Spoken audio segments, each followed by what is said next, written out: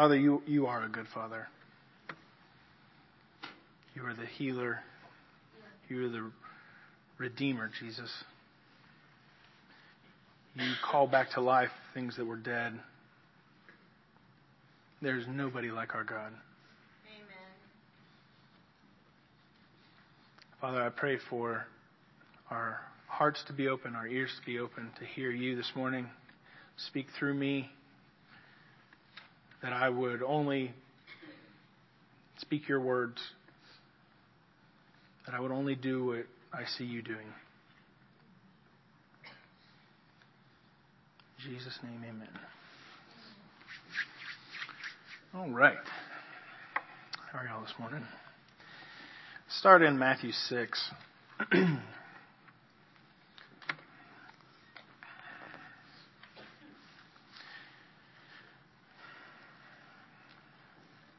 Matthew 6, verse 24. I've brought this one up several times. In the last several times I've taught. God keeps bringing me back here, so apparently I'm missing it or not getting it all. So I'm just going to keep doing it until I get it correct. No one can serve two masters.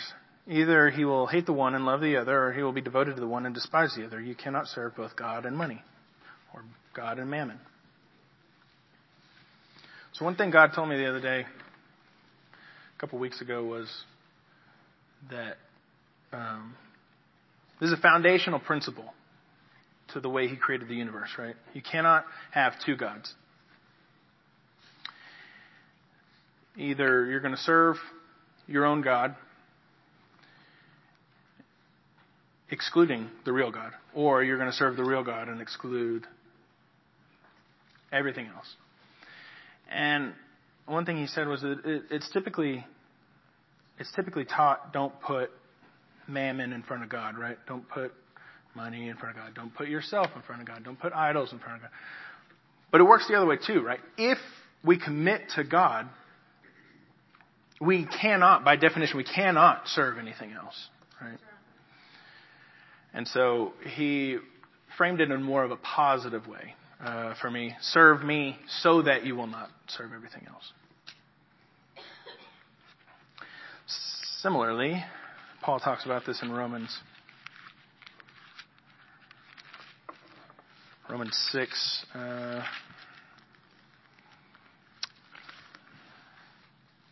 Verse 14. For sin shall not be your master, because you are not under the law, but under grace. What then? Shall we sin because we are not under law, but under grace? By no means. Don't you know that when you offer yourselves as someone to obey him as slaves, you are slaves to the one whom you obey? Whether you are slaves to sin, which leads to death, or to obedience, which leads to righteousness.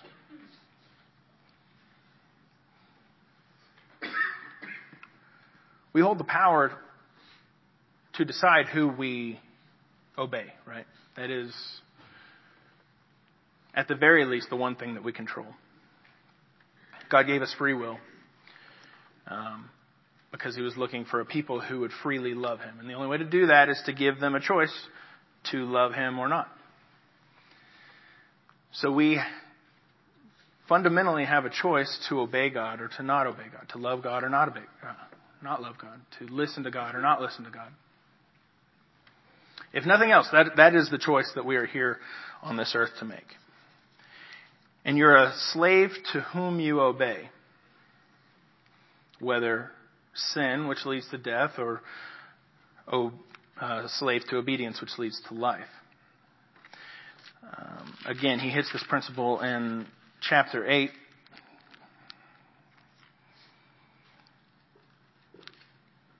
Verse 9, you, however, are controlled not by sinful nature, but by the Spirit. The Spirit of God lives in you.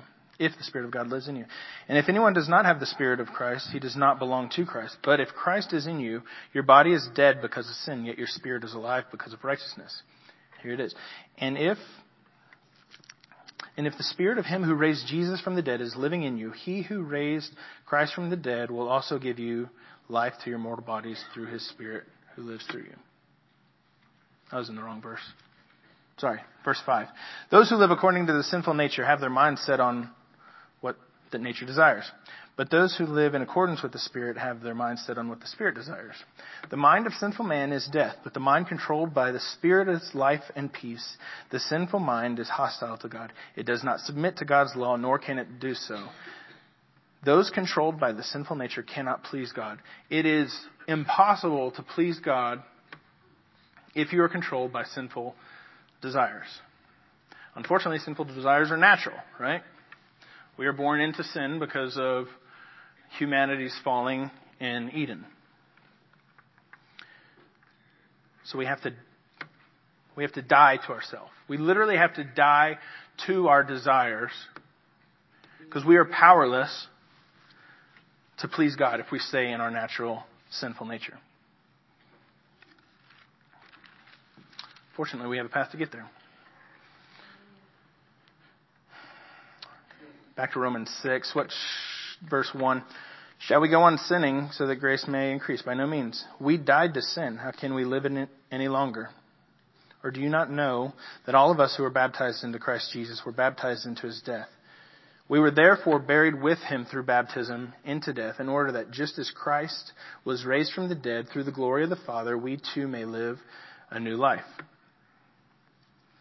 If you've been united with him like this in death, we will certainly also be united with him in his resurrection. For we know that our old self was crucified with him so that the body of sin might be done away with, that we should no longer be slaves to sin, because anyone who has died has been freed from sin. Now, if we died with Christ, we believe that we will also live with him. For we know that since Christ was raised from the dead, he cannot die again. Death no longer has mastery over him. The death he died to sin once and for all, but the life he lives to God. Why was Abraham the father of our faith? Hebrews talks, he believed God, and it was credited to him as righteousness.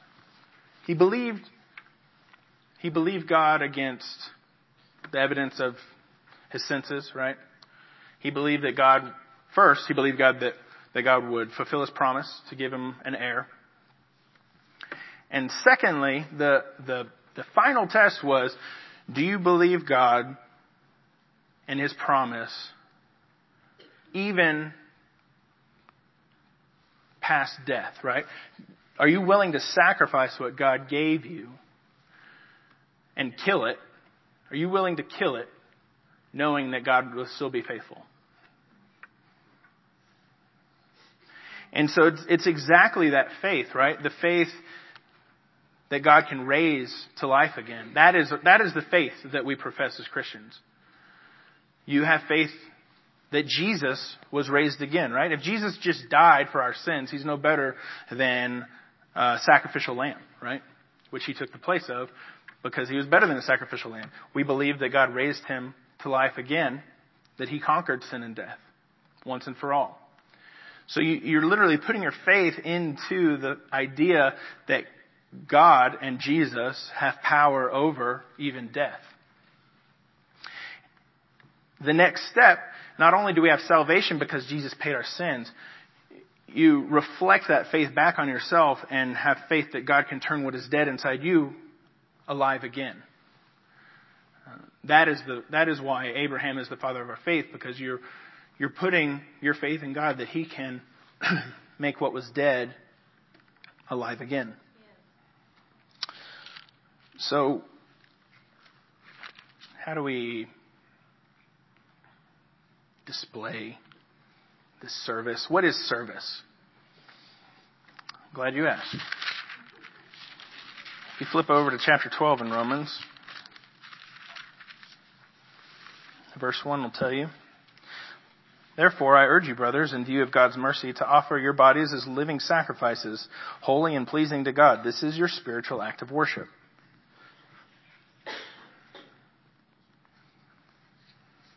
So it's just what we talked about, right? Your worship is a reflection of your faith. That you offer yourself as a living sacrifice, knowing that God is going to raise it from the dead and make it alive. You cannot be the thing God created you to be on your own. You need God to do it for you. Right? Romans 3:23. What does Romans 3:23 say? All the kids in Awana should know this one. For all have sinned and fall short of the glory of God. You fall short of the glory of God.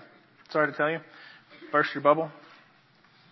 You fall short of the glory of God. What does that mean? It's not just that you fall short of God's glory, right? Of course you fall short of God's glory. You're not God.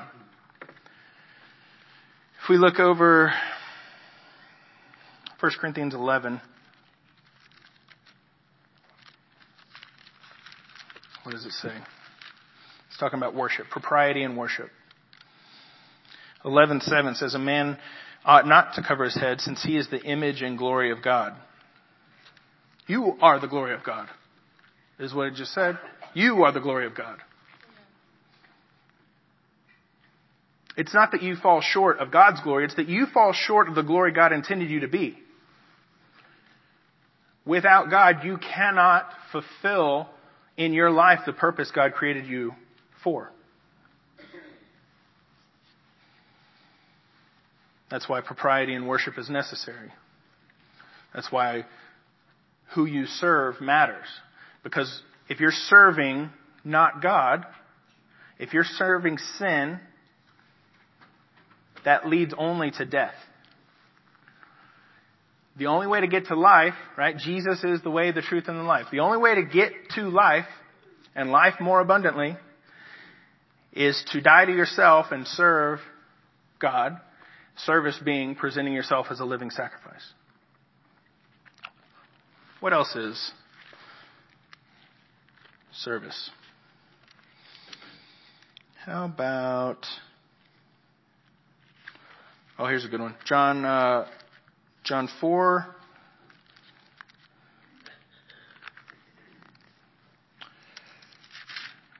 This is Jesus talking to the Samaritan woman.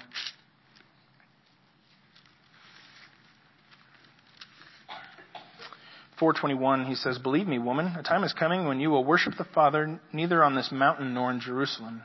You Samaritans worship what you do not know. We worship what we do know, for salvation is from the Jews. Yet a time is coming and has now come when the true worshipers will worship the Father in spirit and truth. For they are the kind of worshipers the Father seeks. God is spirit, and his worshipers must worship in spirit and truth." Right? We have that right there. What does it mean to worship the Father in spirit? It's very similar to him talking in Romans 8, verse 12. "Therefore, brothers, we have an obligation, but it is not to sinful nature to live according to it. For if you live according to the sinful nature, you will die. But if by the Spirit you put to death the misdeeds of the body, you will live, because those who are led by the Spirit of God are the sons of God."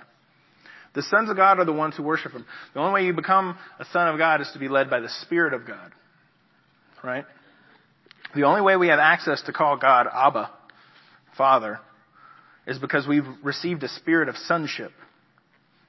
The same spirit that Jesus had, right? Jesus was the Son of God and was an heir to God, and now we become co-heirs with Christ, if indeed we share in his sufferings in order that we may share in his glory. How do we get there? We share in his sufferings in order that we may also share in his glory. I liked all that other part. I didn't like that part. Let's see, what else? We started in Matthew 6. Go back there. No one can serve two masters. If you look right before it, Jesus is giving you how to live. Verse 1, "Be careful not to do your acts of righteousness to be seen by men. If you do, you have no reward from your Father in heaven." So how are you supposed to live? "So when you give to the needy, do not announce it with trumpets as the hypocrites do in the synagogues on the streets, to be honored by men. I tell you the truth, they have received the reward in full. But when you give to the needy, do not let your left hand know what your right hand is doing, so that your giving may be in secret. Then your Father, who sees what is done in secret, will reward you." 1, give to the needy. You have to die to a natural to your natural self, right? To give to somebody who is not you or your family. It is natural to look after you and your family. It's not natural to look after everybody else. That is presenting yourself as a living sacrifice. Further, when you pray, do not be like the hypocrites, for they love to pray standing in the synagogues on the street corners to be seen by men. I tell you the truth, they have received the reward in full. But when you pray, go into your room, close the door, and pray to your Father who is unseen. Then your Father who sees what is done in secret will reward you. And when you pray, do not keep on babbling like the pagans, for they think they will be heard because of their many words. Do not be like them, for your Father knows what you need before you even ask. This is how you should pray. Our Father who in heaven, hallowed be your name. Your kingdom come, your will be done on earth as it is in heaven. Give us today our daily bread. Forgive us our debts, as we also forgive those who have debts against us. And lead us not into temptation, but deliver us from evil, from the evil one. For if you forgive men, when they sin against you, your heavenly Father will also forgive you. But if you do not forgive men their sins, your Father will not forgive you. What is it talking about? Dying to yourself? Offenses against you. Forgiving others is not natural. But when you realize you need forgiveness from the Father, of course you're willing to forgive anybody else, because the Father so generously pours out His forgiveness.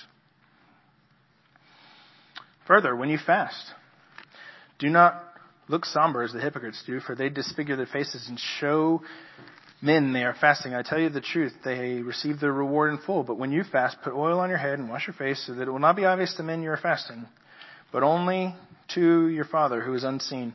And your Father who sees what is done in secret will reward you. It is not natural to fast. And fasting isn't just food. It can be whatever. God's told me to fast TV or phone or sometimes food. That's not natural. But what it is you're showing God that He's more important to you than those things. That is the dying to yourself. That is the living sacrifice that He's wanting to see. And there's a dichotomy here, right? You have the hypocrites who, by all evidence, they look like they're doing the right things. And you have those who do them genuinely. And God says, if you do them genuinely, don't do it for others to see, right? Because it's not about praise from men. It's about your Father seeing what you do. And of course, He'll see whatever you do. He sees what's in your heart. So, you have the hypocrites and you have the people who are genuine in their presenting themselves as a living sacrifice. What is the benefit of being genuine? You store for yourselves treasures in heaven, where moth and rust cannot destroy, thieves cannot break in and steal. And he follows that up with, no one can serve two masters. Either he will hate the one and love the other, or he will be devoted to the one and despise the other. You cannot serve both God and money.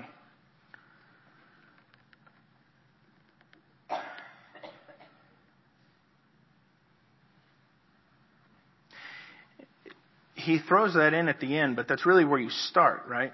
Who you serve is what makes you. If you're serving money, if you're serving men or whatever, you're seeking after things that are not from God. You're seeking after treasures which are not from God, which are not eternal. If you serve God, you're seeking after eternal things. And that will lead you to not being a hypocrite in your giving, in your prayer, in your fasting.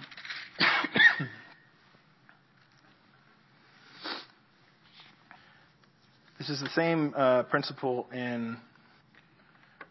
So go back to Romans 8. There's an interesting phrase here.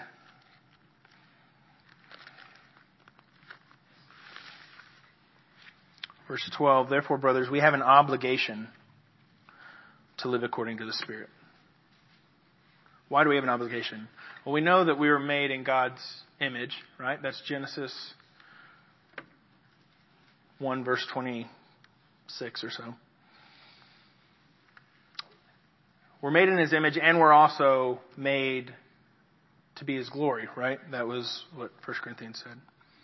Man is the image and glory of God. Before, when you were sinful,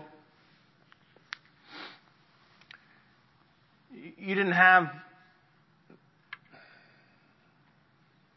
the option, right? You by definition could not please God because you were living according to sinful desires.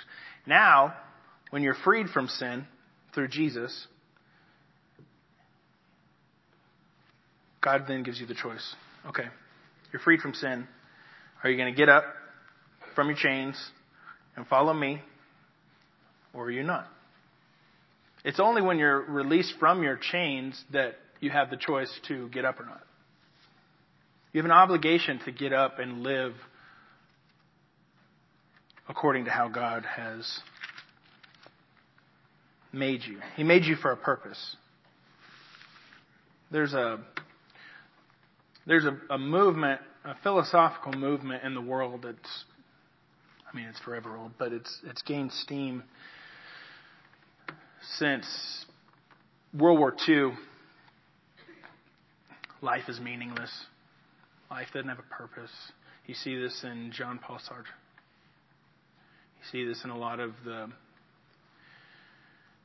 there's like a human depression that we entered into after World War II. It's like, that was so terrible. Life is meaningless. And now we're to a point where this mindset is so pervasive, you don't even have to say it. Kids just know it. They know that life is meaningless, right? Because they see you acting like life is meaningless. And God's saying, no, life, I made you for a purpose. What does it mean to be made in God's image? Well, let's go back to Genesis. We'll see how this plays out. Genesis 1. God's making everything. Let there be light. Let there be water. Blah, blah, blah. And then he gets to verse 26. God said, let us make man in our image, in our likeness, and let them rule over the fish of the sea and the birds of the air, over the livestock, over all the earth, and over all the creatures that move along the ground. So we see a couple things here.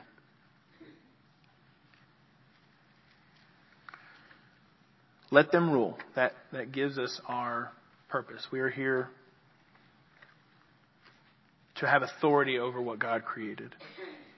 We are kings and priests, right? We have a royal authority to carry out God's purpose in this world. That is fundamental. You can't run from it. That is fundamental. That's what you were here to do. The other thing, let us make man in our image, in our likeness. What does that mean? That we look like God? I don't know. I don't know what God exactly looks like. But throughout this whole chapter, what do we see God looking like? He's creating things. God gives us, as humans, the power to create. In the same way He gives us the power of free will, right? This is what it means to be made in His image. We are free creatures with the ability to be creative. We are more than animals. I was reminded of back when I was little, and at some point when you're a kid, you learn that we're animals, because I guess you don't think of yourself as an animal until somebody says, well, actually we're animals. And so, as snotty kids are wont to do, I took this to the dinner table, and when my mom said that I needed to use manners or whatever, I don't need to use manners, I'm an animal.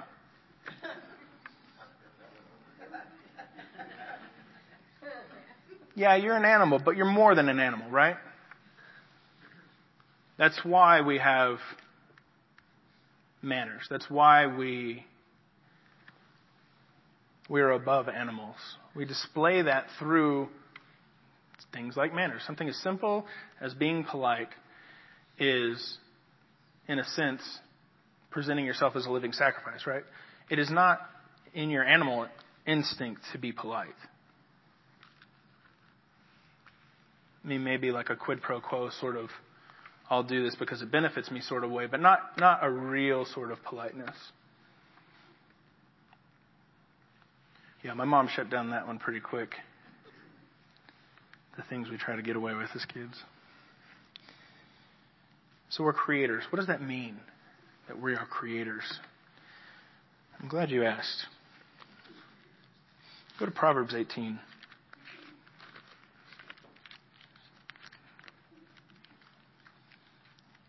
God gives you a power that we don't necessarily step up to or acknowledge very often. Proverbs 18:21. The tongue has the power of life and death, and those who love it will eat its fruit. The tongue has the power of life and death, and those who love it will eat its fruit. Your words are creative, and creative in a sense that they have the power of life and death. Do we treat our words as if they matter to the point of life and death? Not usually. We're pretty flippant about our words, right? All right, so let's go to James. James 1.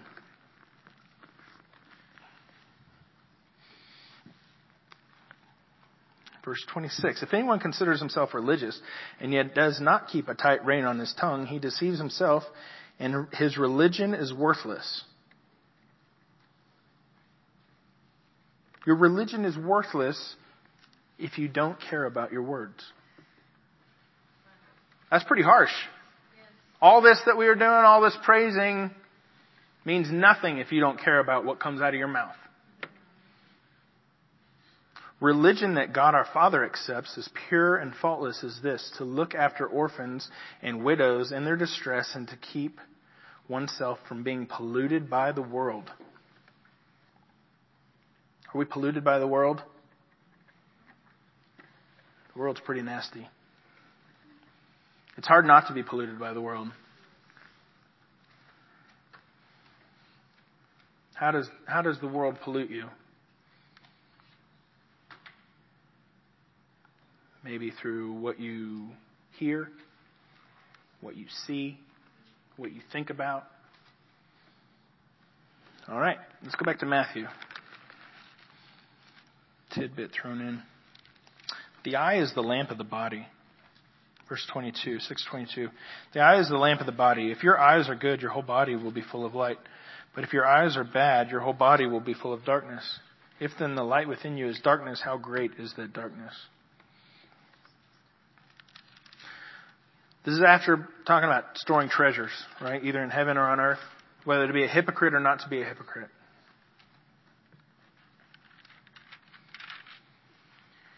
If you serve God, the light of God will be reflected out of you.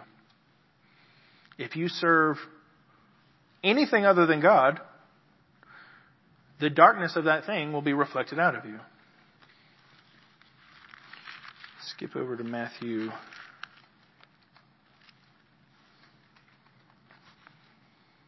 12.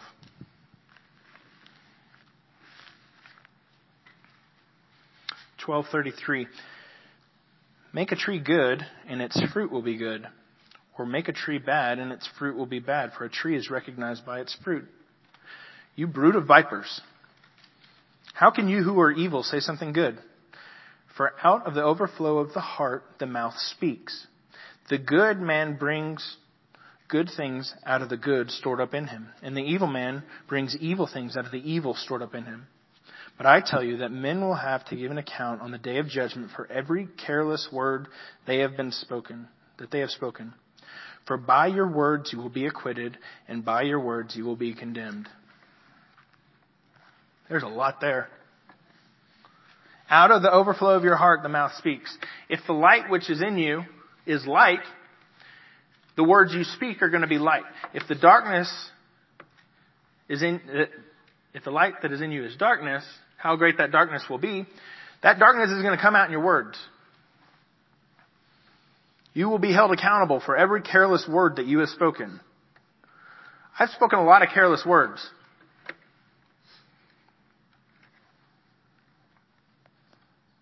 That should put the fear of God in you right there. For by your words you will be acquitted, and by your words you will be condemned.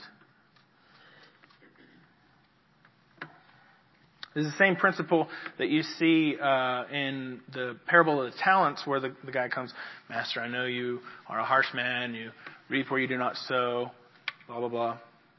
And he says, you condemn yourself with your words. When God gives us freedom, right? We are free creatures to choose who we serve. When God gives us freedom, that comes with the obligation to do the right thing. It's not just freedom for freedom's sake. It's freedom to do the thing God intended you to do. To say the thing God intended you to say. Make a tree good and its fruit will be good. Make a tree bad and its fruit will be bad. For a tree is recognized by its fruit. This is the same principle, right? Out of the overflow of the heart, the mouth speaks. Out of the goodness or badness of a tree does it fruit. John 15 says it this way.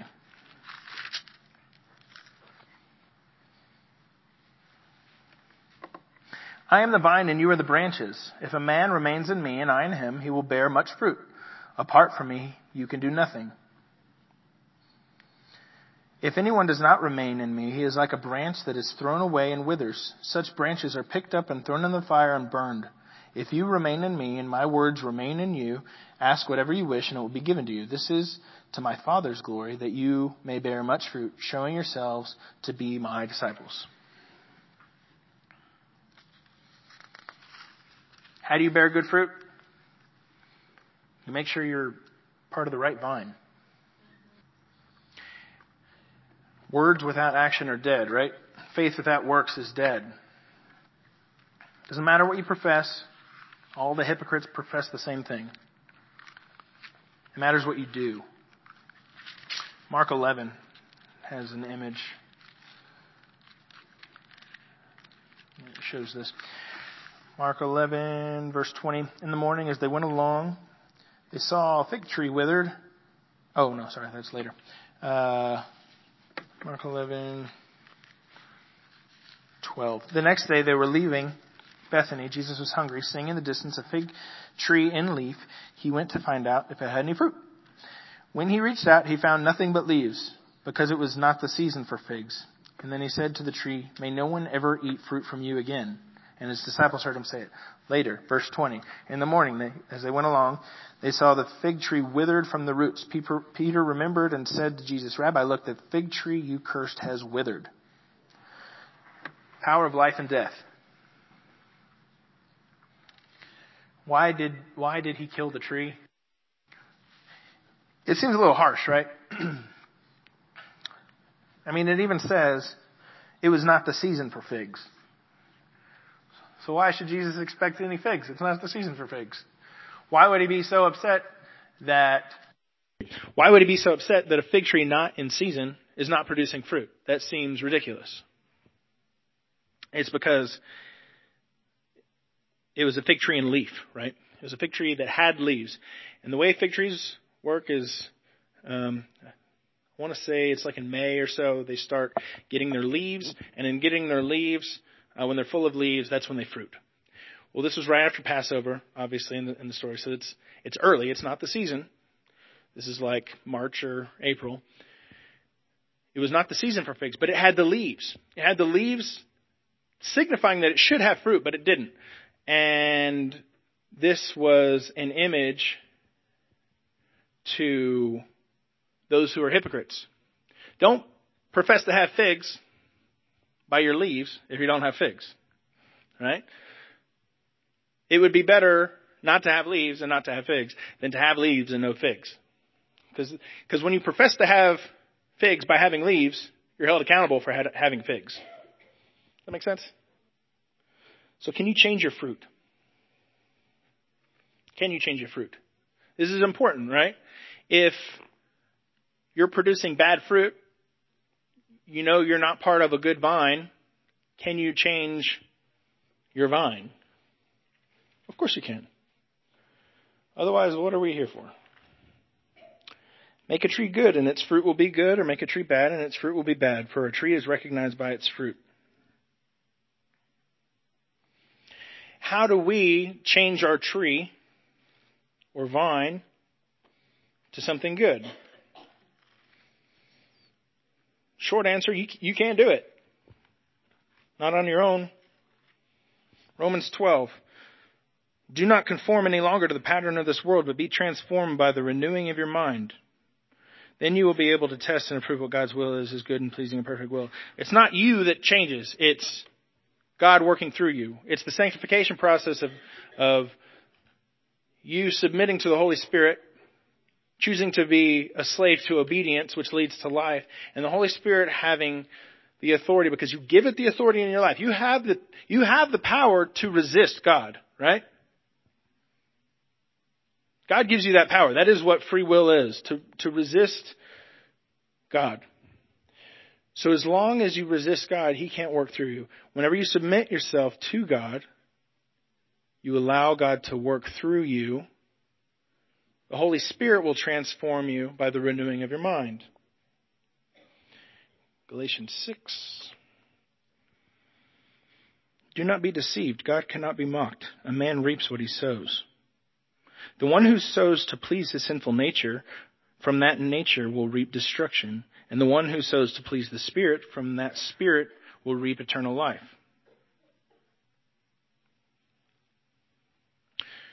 Again, this is a principle where you always hear in the negative. Don't reap bad things or you're going to sow, or don't sow bad things or you're going to reap bad things. But it's also positive too. If you sow to the Spirit, you will reap spiritual reward. How do we do that? How do we sow? Go to John 12. John 12:24. I tell you the truth. This is Jesus talking. Unless a kernel of wheat falls to the ground and dies, it remains only a single seed. But if it dies, it produces many seeds. The man who loves his life will lose it. The man who hates his life in this world will keep it for eternal life. Whoever serves me must follow me, and where I am, my servant will also be. My Father will honor the one who serves me. How do you sow? The process of sowing is killing a seed, right? You kill a seed, put it in the ground, and it grows. This is the same process of dying to yourself, of making yourself a living sacrifice. If you choose to make yourself a living sacrifice, God uses that as a seed to work his good work through you. What is that good work? Well, let's just look at it. Right? Jesus said that let's just look at it. Remember, we learned in Romans 8, we are heirs of God and co-heirs of Christ, if indeed we share in his sufferings, in order that we may also share in his glory. Share in his sufferings. Why is that important? Because back in Romans 5 it says, we rejoice in the hope of the glory of God. Not only so, but we also rejoice in our sufferings. Because we know that suffering produces perseverance, perseverance character, and character hope. And hope does not disappoint, because God has poured out his love into our hearts by the Holy Spirit whom he has given us. You cannot have God grow your character into hope, into an actual lasting hope, if you do not go through the suffering which God has for you. Unless you present yourself as a living sacrifice, literally kill your flesh, and allow God to grow that seed into something that is actually alive. That's the only way we get to this hope. Why is that hope important? Because it's only through that hope and standing in that hope that you can accomplish the thing that God intended you to accomplish. Right? Ephesians 6. Put on the full armor of God so that you can take your stand against the devil's schemes. Verse 14, stand firm then with your belt of truth buckled around your waist.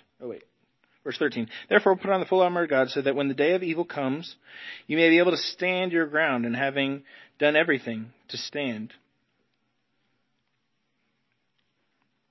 You will not be able to stand your ground if, like in Hebrews 12, your ground is shaken.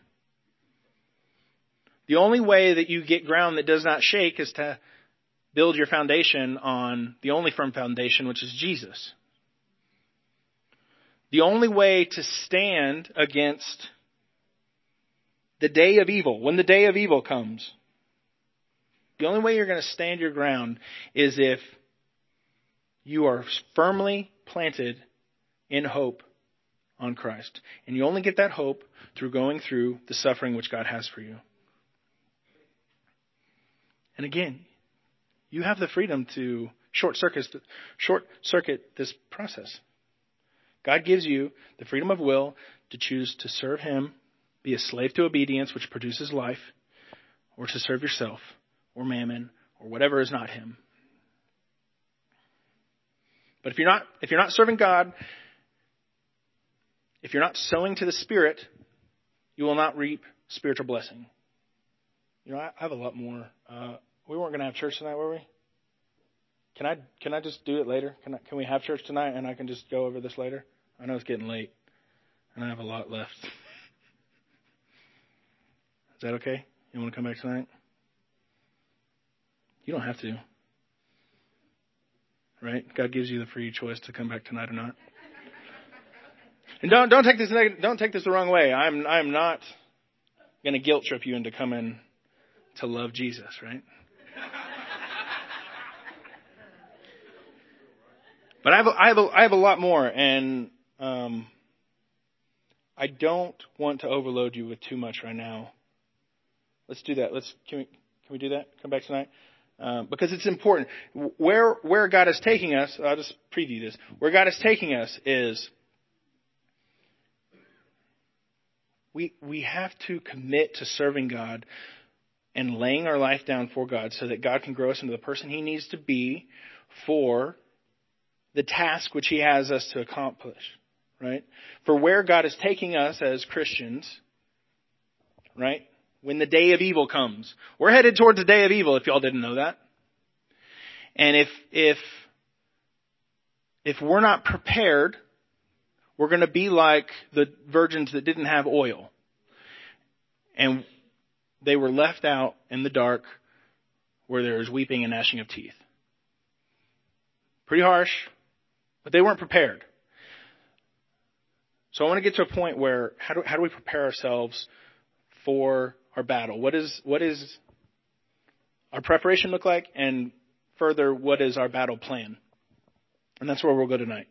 I learned at church camp a couple of years ago, one of the ladies there was talking about how she was giving advice for how to teach kids, and she was saying, you know, I don't teach more minutes in a row than they are old, right? So if they're 8 years old, I don't teach continuously for more than 8 minutes because their attention span is long. And so I've been teaching for about an hour, and so most of y'all are about 60, I assume. And I know y'all's attention span is waning. So I know Carol's the only one in here that's still going with me. Now let's break for lunch, go get some rest, and come back, and we will worship God again. Good?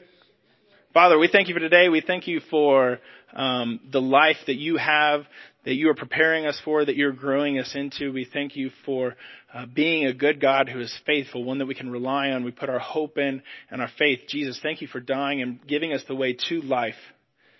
And Holy Spirit, we thank you for working in us, transforming us by the renewing of our mind into the image of Christ. We love you so much. In Jesus' name, amen.